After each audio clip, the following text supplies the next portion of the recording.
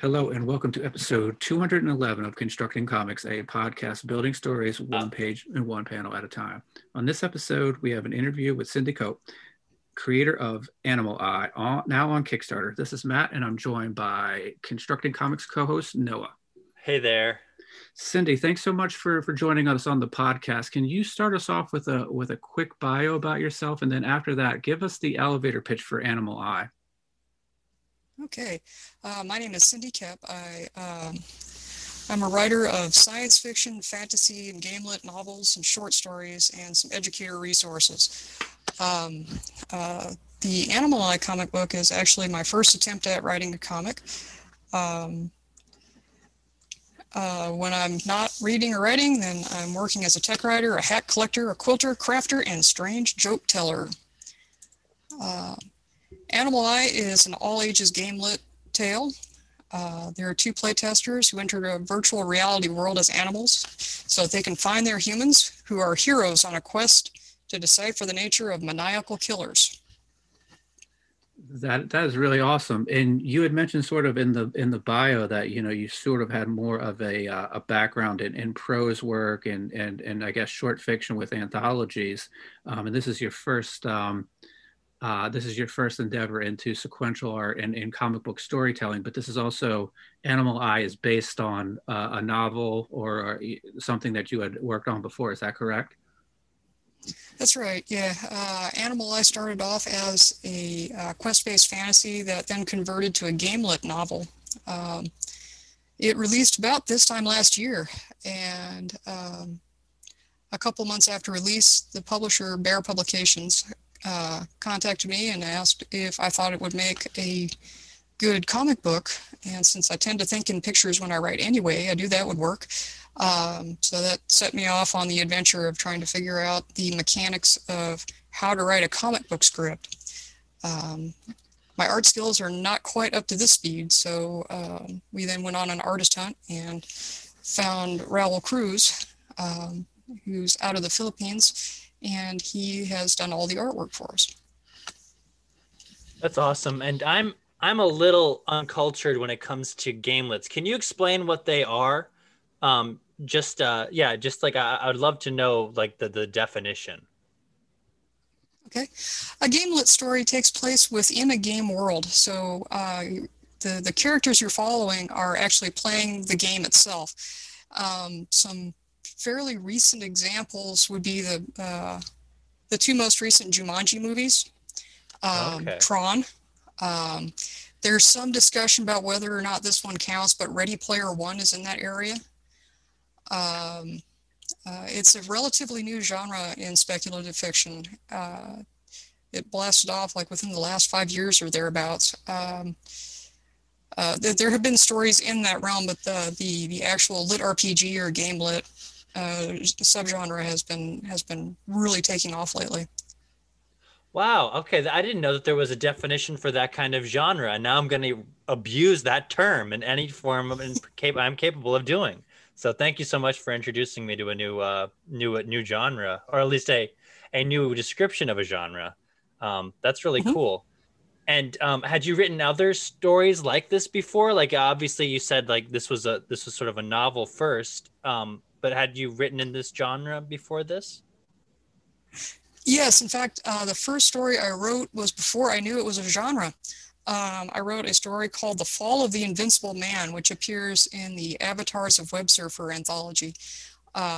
It follows a couple of gamers through a scenario that ends up putting them in a life or death situation where their actual physical lives are threatened. I didn't realize that gamelit was a genre when I wrote it, and then a friend of mine pointed me in the direction of a podcast that was talking about the gamelit genre and said, "Hey, this sounds just like the story you wrote." So I tuned into that and gave it a listen and went, "Wow, that does match." And I did some more research and found out that no, really, it's a thing. Since then, I've written a couple. Animal Eye is the only gamelit novel I've written, but I have 4 or 5 short stories in other anthologies that are all gamelit. That's really cool. So, I like probably a lot of people who have sort of a leaning towards sort of geek culture and comic books and superhero movies. I read Ready Player One. I've seen the movie. Is the debate that it's game lit? Is it because they sort of enter in and out of the real world in the game so much? Are you aware of like what the debate is, if it fits in or why it might not fit in? From what I've heard, I have not seen the movie nor read the book myself, but from what I've heard, more of the story takes place outside of the game than in the game, Okay. and Okay. that's where the debate's happening. I don't know. I think that if a significant part of the story is taking place in the game, then it counts. But uh, I'm sure there are others who are going to feel differently about that. Nice. That makes sense. Yeah. So, did you have a background with comics? Were you a fan, growing up, and then sort of your, maybe your taste turned to works of prose and stuff like that, or was comics something that really wasn't part of your fandom until you made the decision to change this, not change this book, but to take this property and adapt it to this form of storytelling? Um, Starting in about junior high, I was a huge X-Men fan. I collected all the X-Men I can get my hands on, including a lot of back issues, New Mutants, a couple of the other ancillary stories when uh, Marvel started doing their great spread out. So you take one story and you spread it out into every property they own. This was in the mid '80s. So I got into comics then, and I started, actually my first prose tales were X-Men fanfic. Never did anything with them because they're a little defensive of their property, I'm sure. But it gave me some good practice on just general writing skills, and eventually how to write superhero tales. And at that point of your fandom, and you're doing your own personal fanfic, are you sort of trying to reverse engineer the books that you're reading, or are you actually going to try to find sample scripts or sort of the how-to books? How are you handling sort of that decision to take that fandom and change it to a bit of the creative side?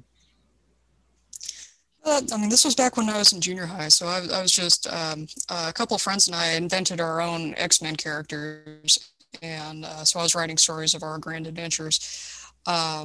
Eventually, I took the characters that we created, split them off from the X-Men, and went off in my own direction with it. And then at a later point, then I stopped writing X-Men fanfic altogether and switched gears into coming up with my own worlds.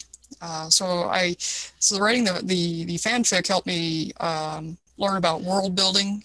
Even though I wasn't designing my own world at that point, I was pretty much using the Marvel universe for that. But I got a feel for what goes into world building and how much detail you need, and I end up being a very detailed world builder before I even start. And I gradually I learned how to write dialogue from doing X-Men fanfic. Not so much how to do descriptions, because I was learning from a comic book and physical descriptions aren't in the words. That came later from some of the other things I was reading. That's really cool. So when it came to like this, the book that you're on Kickstarter for, and your other anthology work and things like that, was it difficult for you to go from like prose writing to comic book writing? Because you mentioned that you were a visual person, but I guess like the script aspect of it, was it difficult to like, switch it over to like script writing at all? It was, yeah. The biggest challenge for me was to write tight. the descriptions to the artist, they could be as detailed and needed to be as detailed as I could make them, including, anything that he has to show, I need to describe. And so every single word in the script, especially in the dialogue bits, has to earn its spot. If there's a better verb, it needs a better verb. If I can kill that adjective, it's out of there. Everything has to go toward either characterization or advancing the plot. And in novels, that's not an issue. You can be as verbose as you need to be to get the point across and make the characterization happen. The Animal Eye novel is actually the biggest novel I've written. It's over 175,000 words. It's about 700 pages long. So splitting that into 6 comic books that are 24 pages apiece was a bit of a challenge. So we're finished with the first issue. I've got the second one scripted, and I'm going to dive into the third as soon as the artist takes off on the second. That's pretty cool. So I have a question about releasing a book in 2020, because a lot of, comics sort of had, comics creators had to, shift during 2020. What was sort of the publication of your prose work in 2020? Did you see it mostly as a digital release, or was your publisher making print copies to go to stores in hopes that folks would still be able to get their hands on it? Well, with a small press publisher, it's really tough to get into stores anyway, and so that's not a main venue. Okay. We did produce books in paperback and ebook forms. Using print on demand, people could order it from, say, Amazon or Barnes and Noble, and then Ingram prints the thing and sends it out. I of course ordered my own set of copies, because although most of the cons were shut down, by the time you ended up in about August or September or thereabouts, some of the littler ones were opening with very strict guidelines in place. Mm-hmm. And so I was able to actually go out and do some very small mini cons, and I brought paper books with me. So when the publisher comes to you and they say, hey, what do you think about the idea of turning this property into a comic book, and you're sort of on board because, as you stated earlier, you have this background, you have this fandom, and you think visually, were you in charge of putting the creative team together, or was it a combination of you and people from the publisher, looking for, I know you mentioned the artist's name earlier and I'm forgetting it, but like, how did that process go?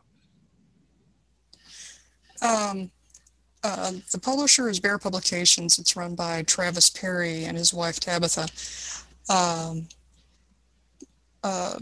Travis pretty much left it with me to figure out how to make it happen. Okay. And that was largely because he's an Army reservist, and so he got called out to duty a couple of times, and he had other projects in the queue. So I'm the one who had all the contacts in the comic book community. So he left it with me to figure out first how to do the conversion, and then secondly, although he helped me pick an artist, it was still on me to do all the communication with the artist. So when we put out the call, so Bear Publications producing a 6-book arc, looking for an artist, we had 5 or 6 artists respond. We asked each one to send us some sample art based on the draft of the first page of the script. And there's some really talented people out there, let me tell you. A couple people dropped out because it didn't match their schedule. One fellow was totally confused about what we were looking for. He thought we were publishing a children's book and needed an illustrator for that. And so he wasn't quite ready for doing a 6-book miniseries. So he stepped out, and that left us with a few. And then looking at the different art and comparing the page rates, and we went with Roll Cruz, because his art has a sort of anime kind of feel to it, and I thought that would work really well with the book then. Okay, so you have the artist on board, and then you guys, who made the decision that you guys wanted to go to Kickstarter to fund this book?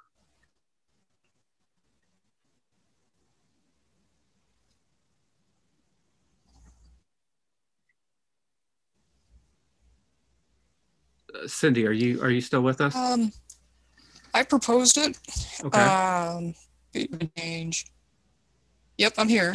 Okay.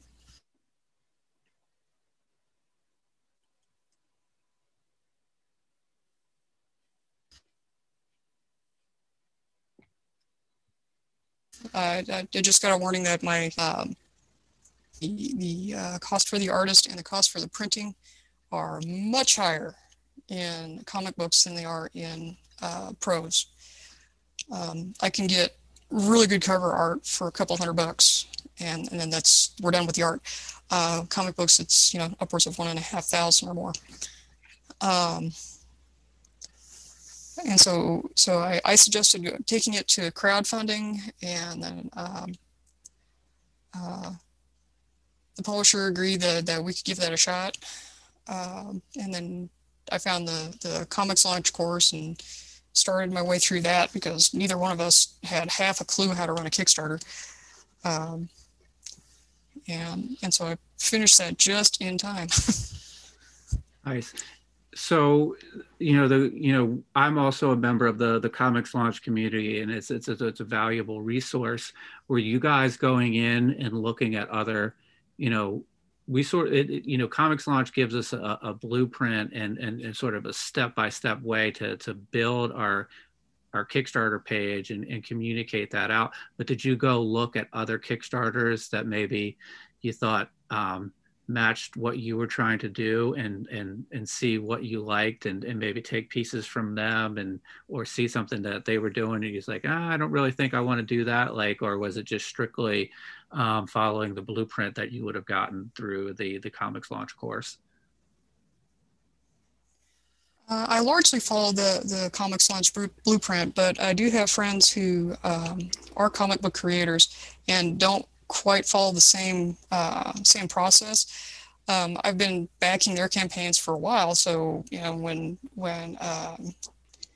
I proposed that we take this to crowdfunding, and Travis told me to find out what I could about it, then the first thing I did was I went out to Brian Rodman's Memoirs of an Angel Kickstarter and checked out what he did and how he did it. And then I went to Luke Stone's Hybrid Sons of Gods and checked out how he did it. Eric Hawkins' Zombieful World of Oz, and looked at what they were doing. And there were some others too that I looked at and went, that's an interesting idea that's just either not going to work in this genre, it doesn't work for my personal idiom, or I don't think that would work real well. And so I didn't actually have a spreadsheet, because I'm one of those crazy people who writes down all the things, and if the things are not written down, they didn't happen. So I have a spreadsheet where I compared notes for what the different campaigns were offering as reward tiers at various levels, and some of the interesting elements that they had on their page. Like whether or not they included a budget sign or graphics that detailed out their different reward tiers, or a video, or what kind of descriptions they had. I even went into I had a Kickstarter account already, so I went in to create a bogus campaign that eventually mutated around to so that it became the Animal Eye campaign, and started playing around in some of the settings, to see what could be done. And then I took the course and learned the blueprint and the logic behind it. And because the publisher had not taken this course, and a lot of the ultimate decisions fell with him, our campaign doesn't exactly follow the Comics Launch blueprint, but it's fairly close. That's very cool. I have a question, I guess, from the writer-artist relationship perspective. Are you someone with your scripts? Are you someone that sort of likes to see what you wrote down on the page, or do you like to get input from the artist as far as like, you know, like if there's a change that needs to happen or anything like that? I write everything out in very much detail of what I'm hoping to see, but I also understand that I am not a sequential artist. The closest I've gotten to drawing sequential art was drawing little stick figures on the bottom of a sticky notepad so I could flip it and watch the animation. That's as close as I've gotten.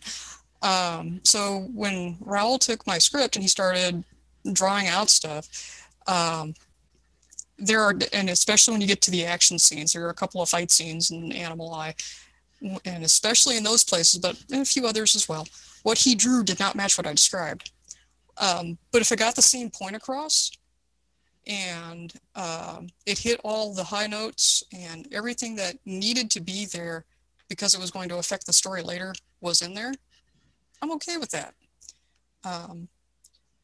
Ultimately, he's the artist. He knows how to convey the idea.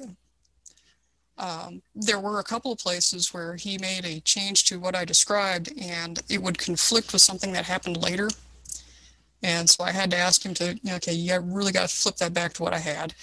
And, and he was cool with that. My relationship with him over the art, converting the script into art is really pretty amiable. I don't get a lot of pushback from him if I tell him that, this needed to be the way I wrote it. And I don't push back against him if he changes something, but it still works. And were you seeing when you guys started working together, were you seeing like thumbnails, pencils, and inks, and sort of approving them, or making the decision that the way he was taking it was working, or seeing that you were able to sort of catch something earlier in the stages, like layouts, pencils, and stuff like that? Raul works exclusively digitally, from what I understand. And so he would send me basic concept art for the different characters to make sure that the characters look about what I expected them to look like.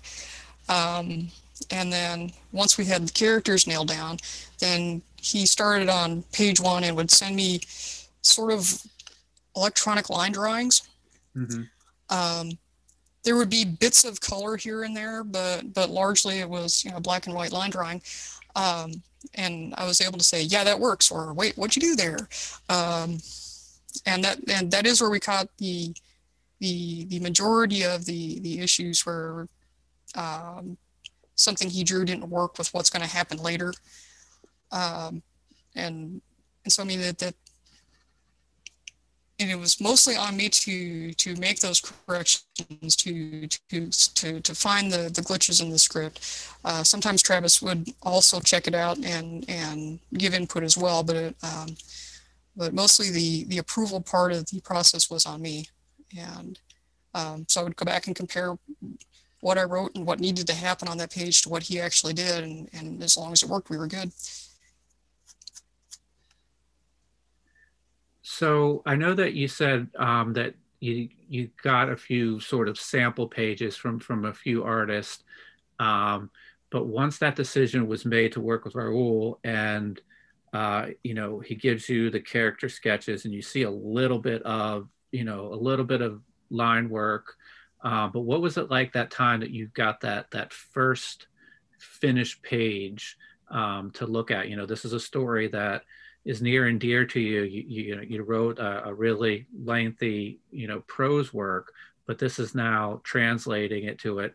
And you're a visual person. So as you're sitting there at the computer and you're writing, these scenes are playing out in your mind's eye, but now this is being turned into a comic book page where it's sort of a collective project now between you and Raul. So what was it like the first time you got a finished page and you were able to sit down and look at that?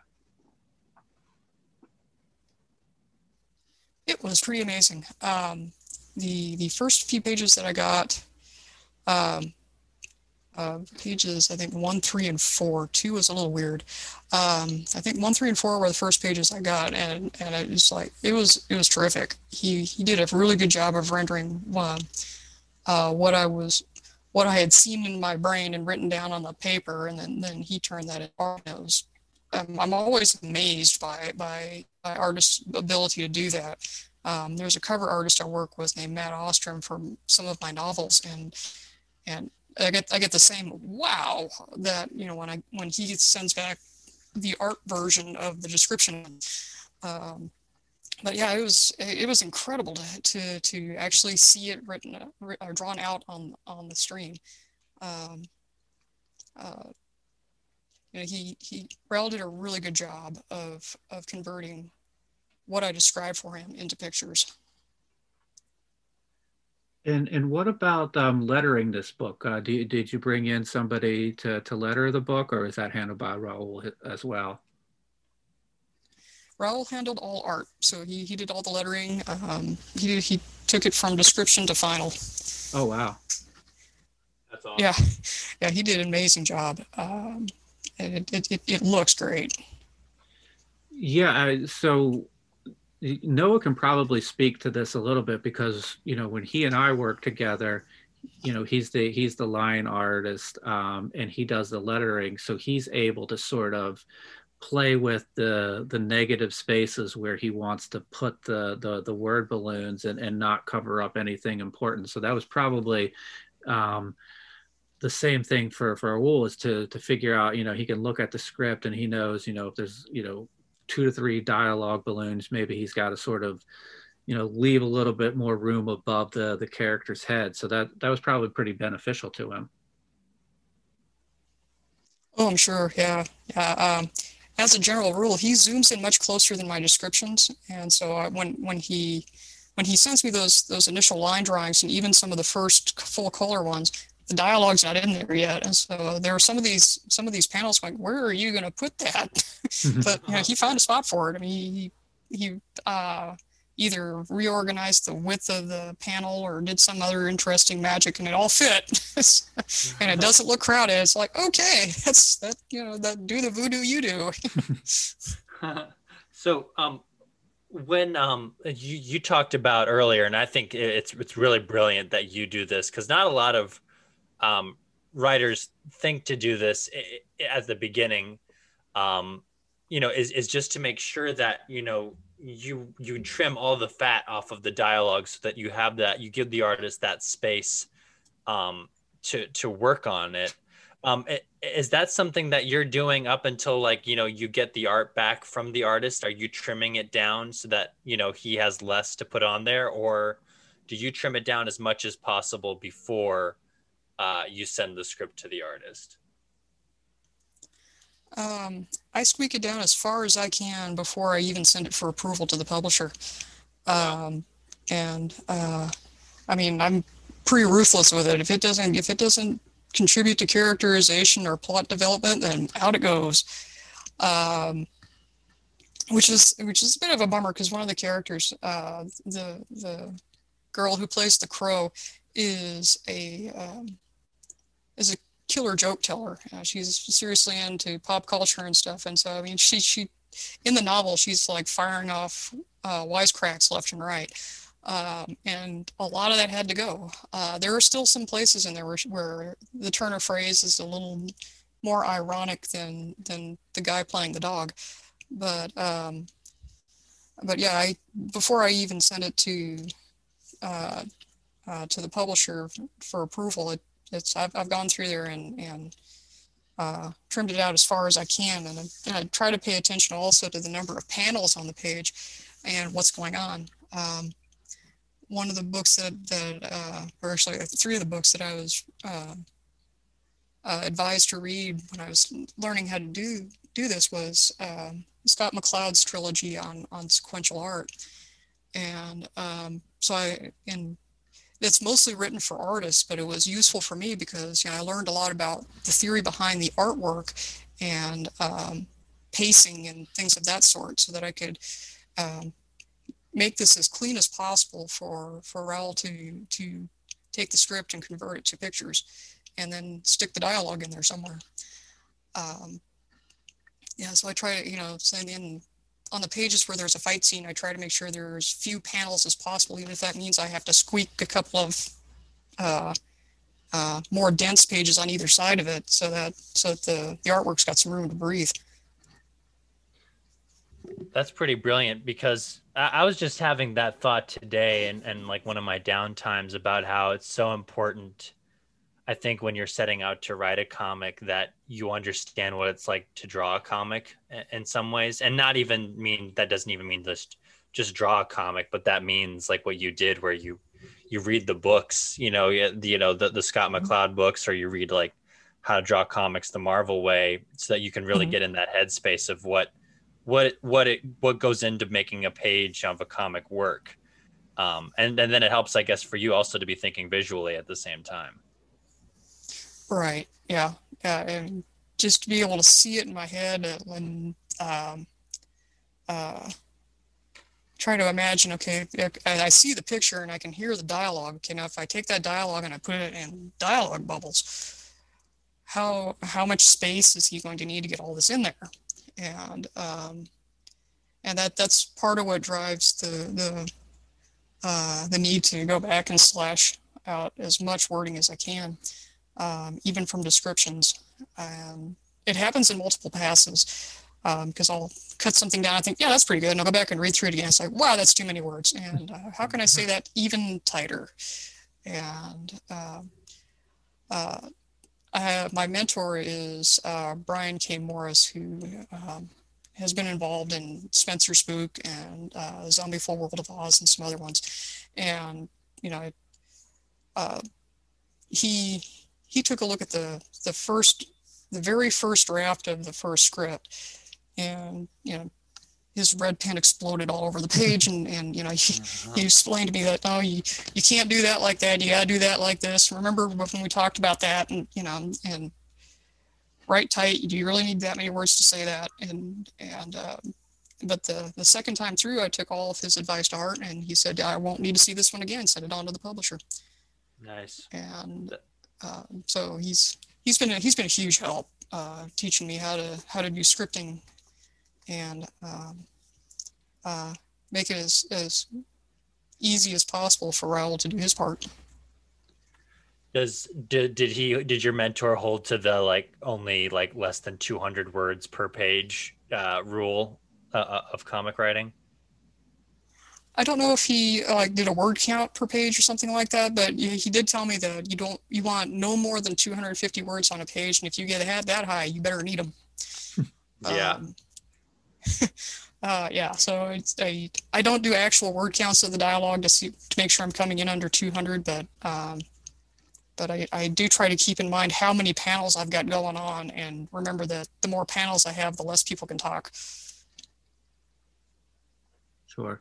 And did you have any sort of communications errors, like working with somebody? Did you just say from the Philippines? Is that correct? Because I've had experiences working with folks in Brazil who sort of their native language is Portuguese, and I have to make sure that I don't use sort of American slang or stuff like that. Did you have any sort of times where you send something in and the note kind of came back like, what does this mean? And then you realize that it was just sort of the differences in the way that you guys came up, that like you just needed to be clearer or something like that? Our biggest communication problem is the time zones. He's literally 13 hours ahead of me. And so there are brief windows when I first get up and before I have to log on to my work computer, and then after I log off and before he goes to bed, where we can communicate real time. Other than that, he's going to send me an email or a Facebook message, and it might be 7 or 8 hours before I can answer him. That was our biggest communication problem.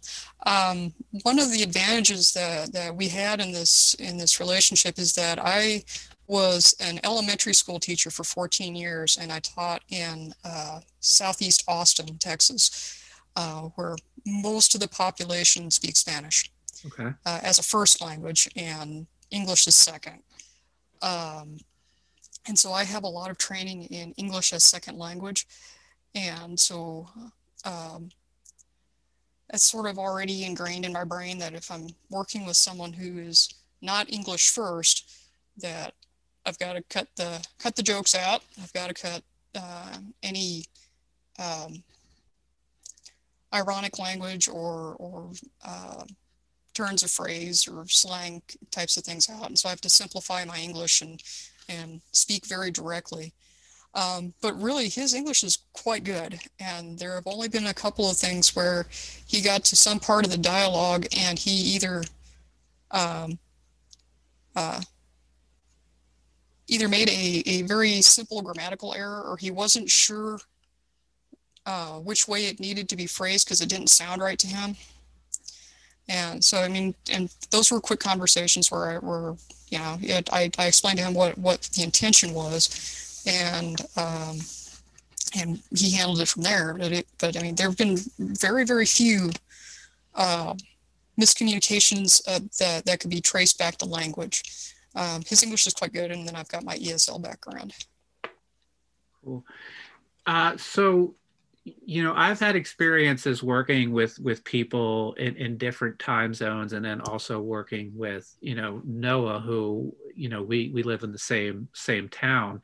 Do you think you prefer sort of that method of, having sort of your time period to deliver notes, and then, due to the makeup of where you guys are, you're going off, you're going to bed, Raul's working, and then you're sort of waking up to, the time that he put at the drawing tablet to see? Or do you think you would rather prefer working with somebody more real time, or maybe a combination of the two?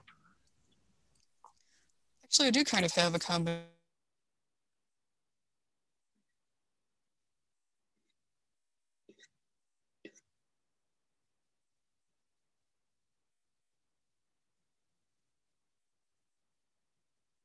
Can be more real time, where mine with Raul are blocked into those two windows, and then after that it's got to be, I'll get back to you as soon as I wake up. And really, each has its advantage. If I have a really quick question, I can fire it off to Travis. Or when we were setting up the Kickstarter thing, there were a lot of points where he had a question about what's the parameters for this field, of how big can this picture be, and I was able to answer it real quick and send it right back to him. Where if he had been in the Philippines instead of Raul, it would have stalled off doing that. Mm-hmm.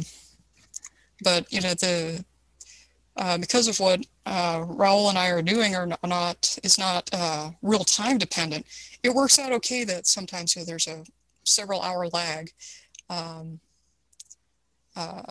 because there were 24 pages in the book. So if you get stuck on page number, 5, he could move to page 6 and keep going.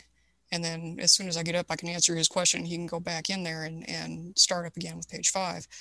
And there were a couple of times where something like that happened, where I described a location, but it wasn't clear to him what the perspective should be. I think that happened on page 2, where the Maniacs first have their appearance. He wasn't real clear on, whether that was supposed to be a top-down shot or looking at the building from the side or three-quarter overhead or from somebody's perspective. And I wasn't able to answer him right away because I was at work. Mm-hmm. But when I got home, I did a quick rough sketch and took a picture with my phone and shot it to him through the web. And then he was able to take care of it from there. So, I mean, yeah, it sort of slowed some points down working with Raul, but really there were so many pages that if you got stuck on this page, you could go to that page and keep going. And then by the time we got the last draft of of page 24, then he was already inking the earlier pages. So it worked out okay. I mean, I'm sure it would have been a little smoother if he had been in somewhere closer than 13 hours out, but we worked it out. There's just enough to do that it didn't bring him to a complete standstill. He was able to keep going. Very cool. So the first issue is ready to go. You've designed the Kickstarter page and you hit launch. I know that you said that you've sort of been in the Kickstarter ecosystem and you had you knew some folks that were working on it. But what was that moment like when you hit the launch button that first time as the creator and the writer of a project? It was very similar to sending the first manuscript to your publisher, where it's all at once very exciting and very scary. Because I had not done this before. I didn't know. I mean, I had the descriptions from the class about what to expect, but that's very different from seeing it actually happen. Mm-hmm. And so, it's kind of like that line from the Spike Jones song. It's either going to be a photo finish or an oil painting. We're either going to blast off or it'll squeak through there later. But yeah, it was both very exciting and very scary because I don't know what's going to happen next. And, one of the questions we ask folks who are on that are running Kickstarters, how are you sort of able to maintain your sort of sanity? Are you a refresh every 30 seconds to see where you're at? Or are you coming in like twice a day and just sort of checking in on the progress? The first couple of days I checked more often. Of course, that was on a weekend and I wasn't at work and having to wait for breaks or whatever. And at first, we blasted off a pretty good rate of speed, and the first $500 of the campaign were in the bag within the first, I'd say, 36 hours, and then it slammed on the brakes.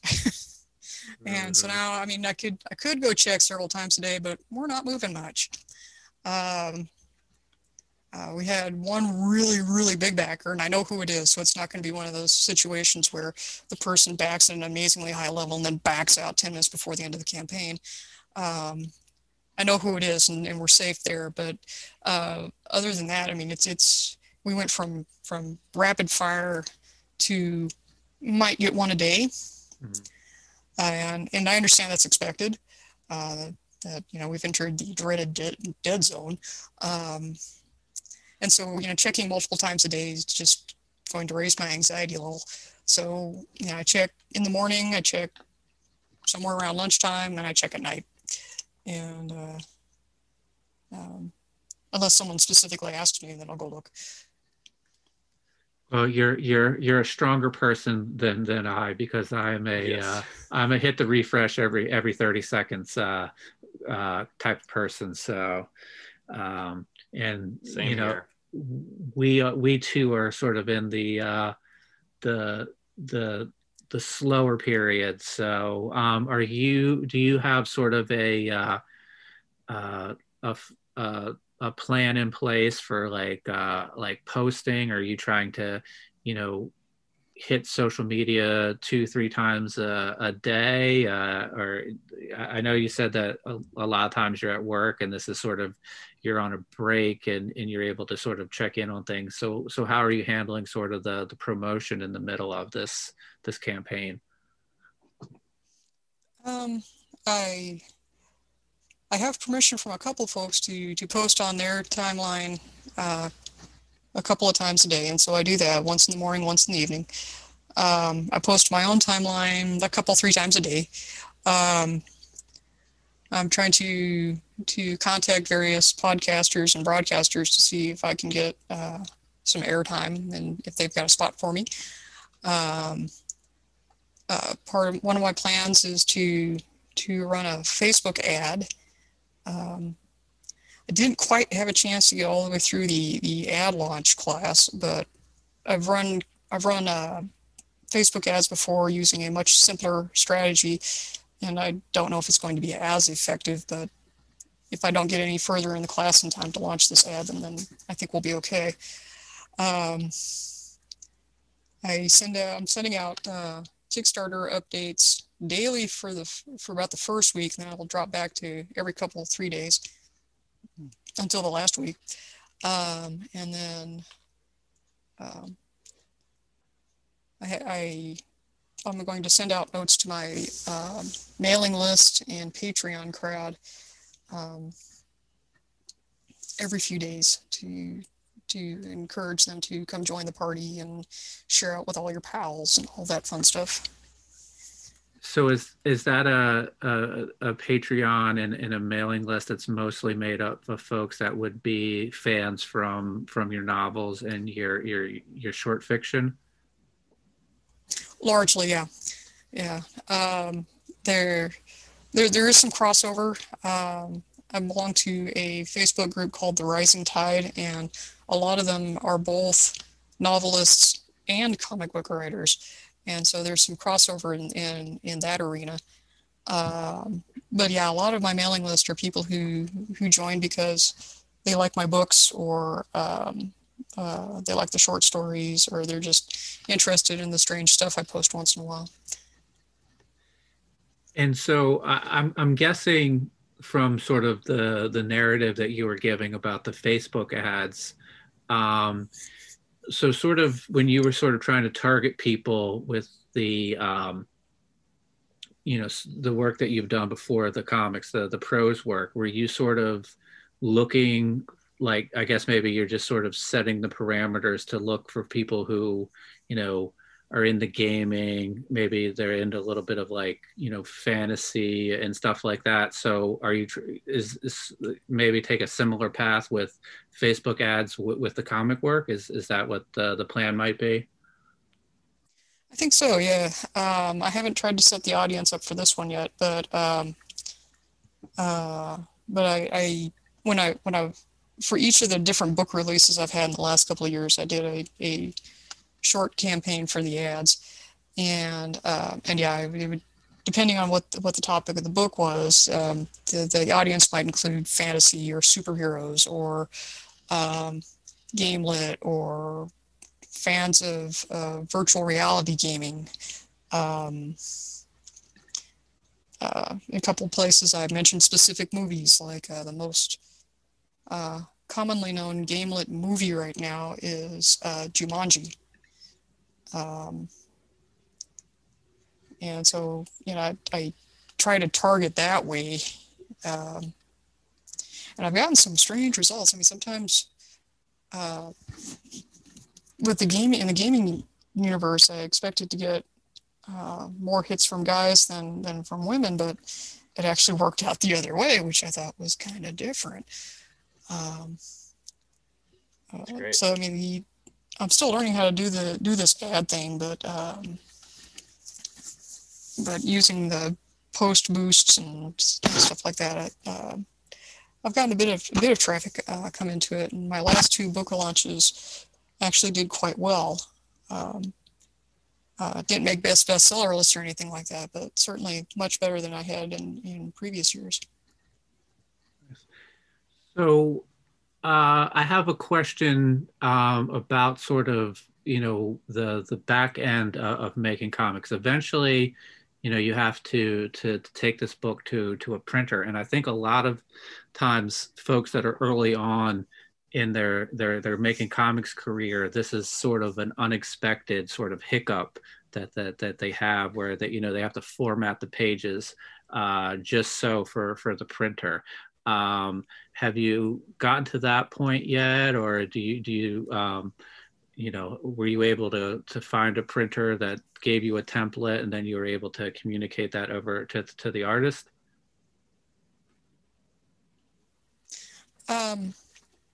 Raoul sent us 3 different versions of the final pages.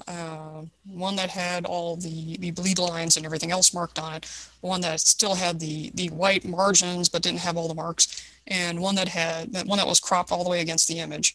Okay. Travis is actually handling the work with the printer. Okay. He has more practice with formatting books and stuff like that. So while he's handling that, I'm working on pulling the information together for the game. Nice.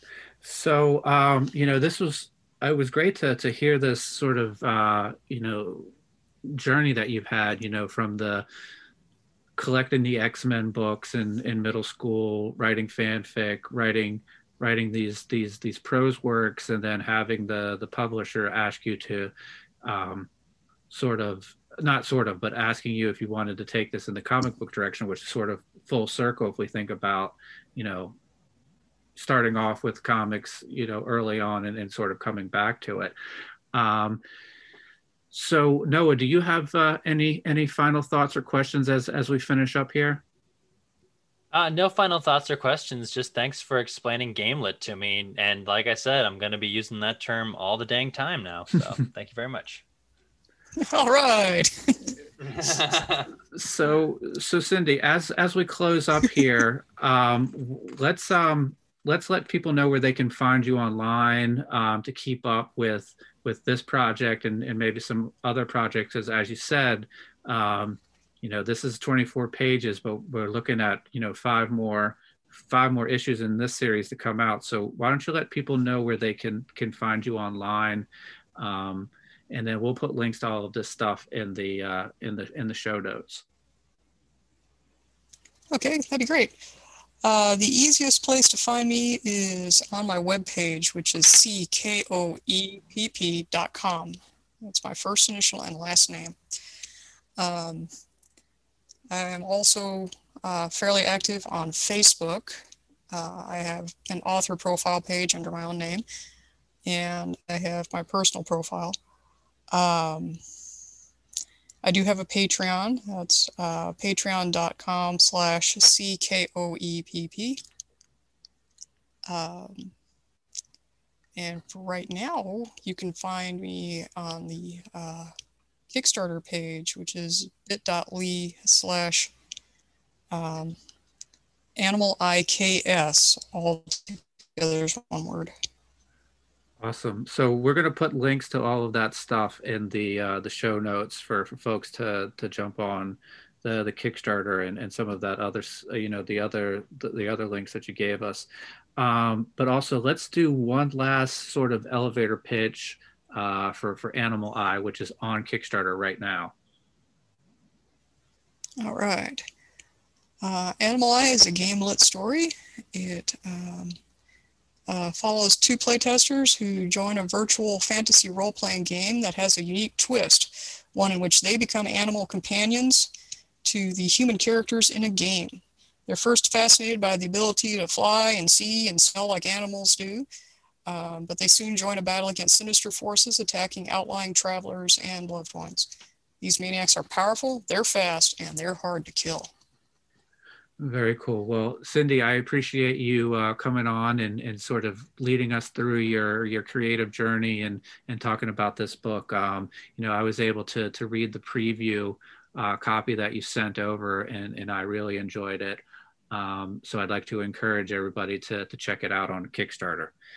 For anybody listening, if you could give us a rating and review on the podcasting service you use, we'd really appreciate it. If you want to follow the podcast, we're on Twitter at ConstructCompod, Instagram is Constructing Comics Pod, and Facebook is Constructing Comics. Also, in addition, please check out the Kickstarter page for Dino Thrashers Fire and Ice. Noah is the artist of that book, and I am the co-publisher. A link to that Kickstarter in the show notes as well. But I'd like to thank everybody for listening. Please be safe, be nice to each other, and go out there and make some comics. Thank you.